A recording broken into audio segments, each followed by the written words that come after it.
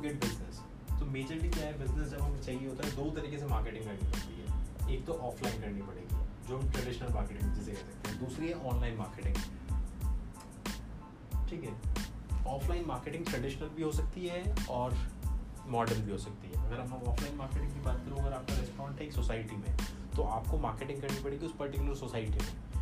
आप लिफ्ट में होर्डिंग्स लगवा सकते हैं, आप लीफलेट डिस्ट्रीब्यूशन करा सकते हैं, वो सब कैटेगरी आपकी ऑफलाइन में आ जाएगी। वो ऑफलाइन आपका डिस्ट्रीब्यूशन जो भी आप करेंगे वो ऑफलाइन हो जाएगा। लेकिन जितना भी आप मार्केटिंग करेंगे, अगर आपके पास सोसाइटी का डेटाबेस है, तो आप डेटाबेस मार्केटिंग कर सकते हैं, SMS मार्केटिंग कर सकते हैं, ईमेल मार्केटिंग कर सकते हैं, ऐड कर सकते हैं, फेसबुक मार्केटिंग करा सकते हैं सेम डेटाबेस पे।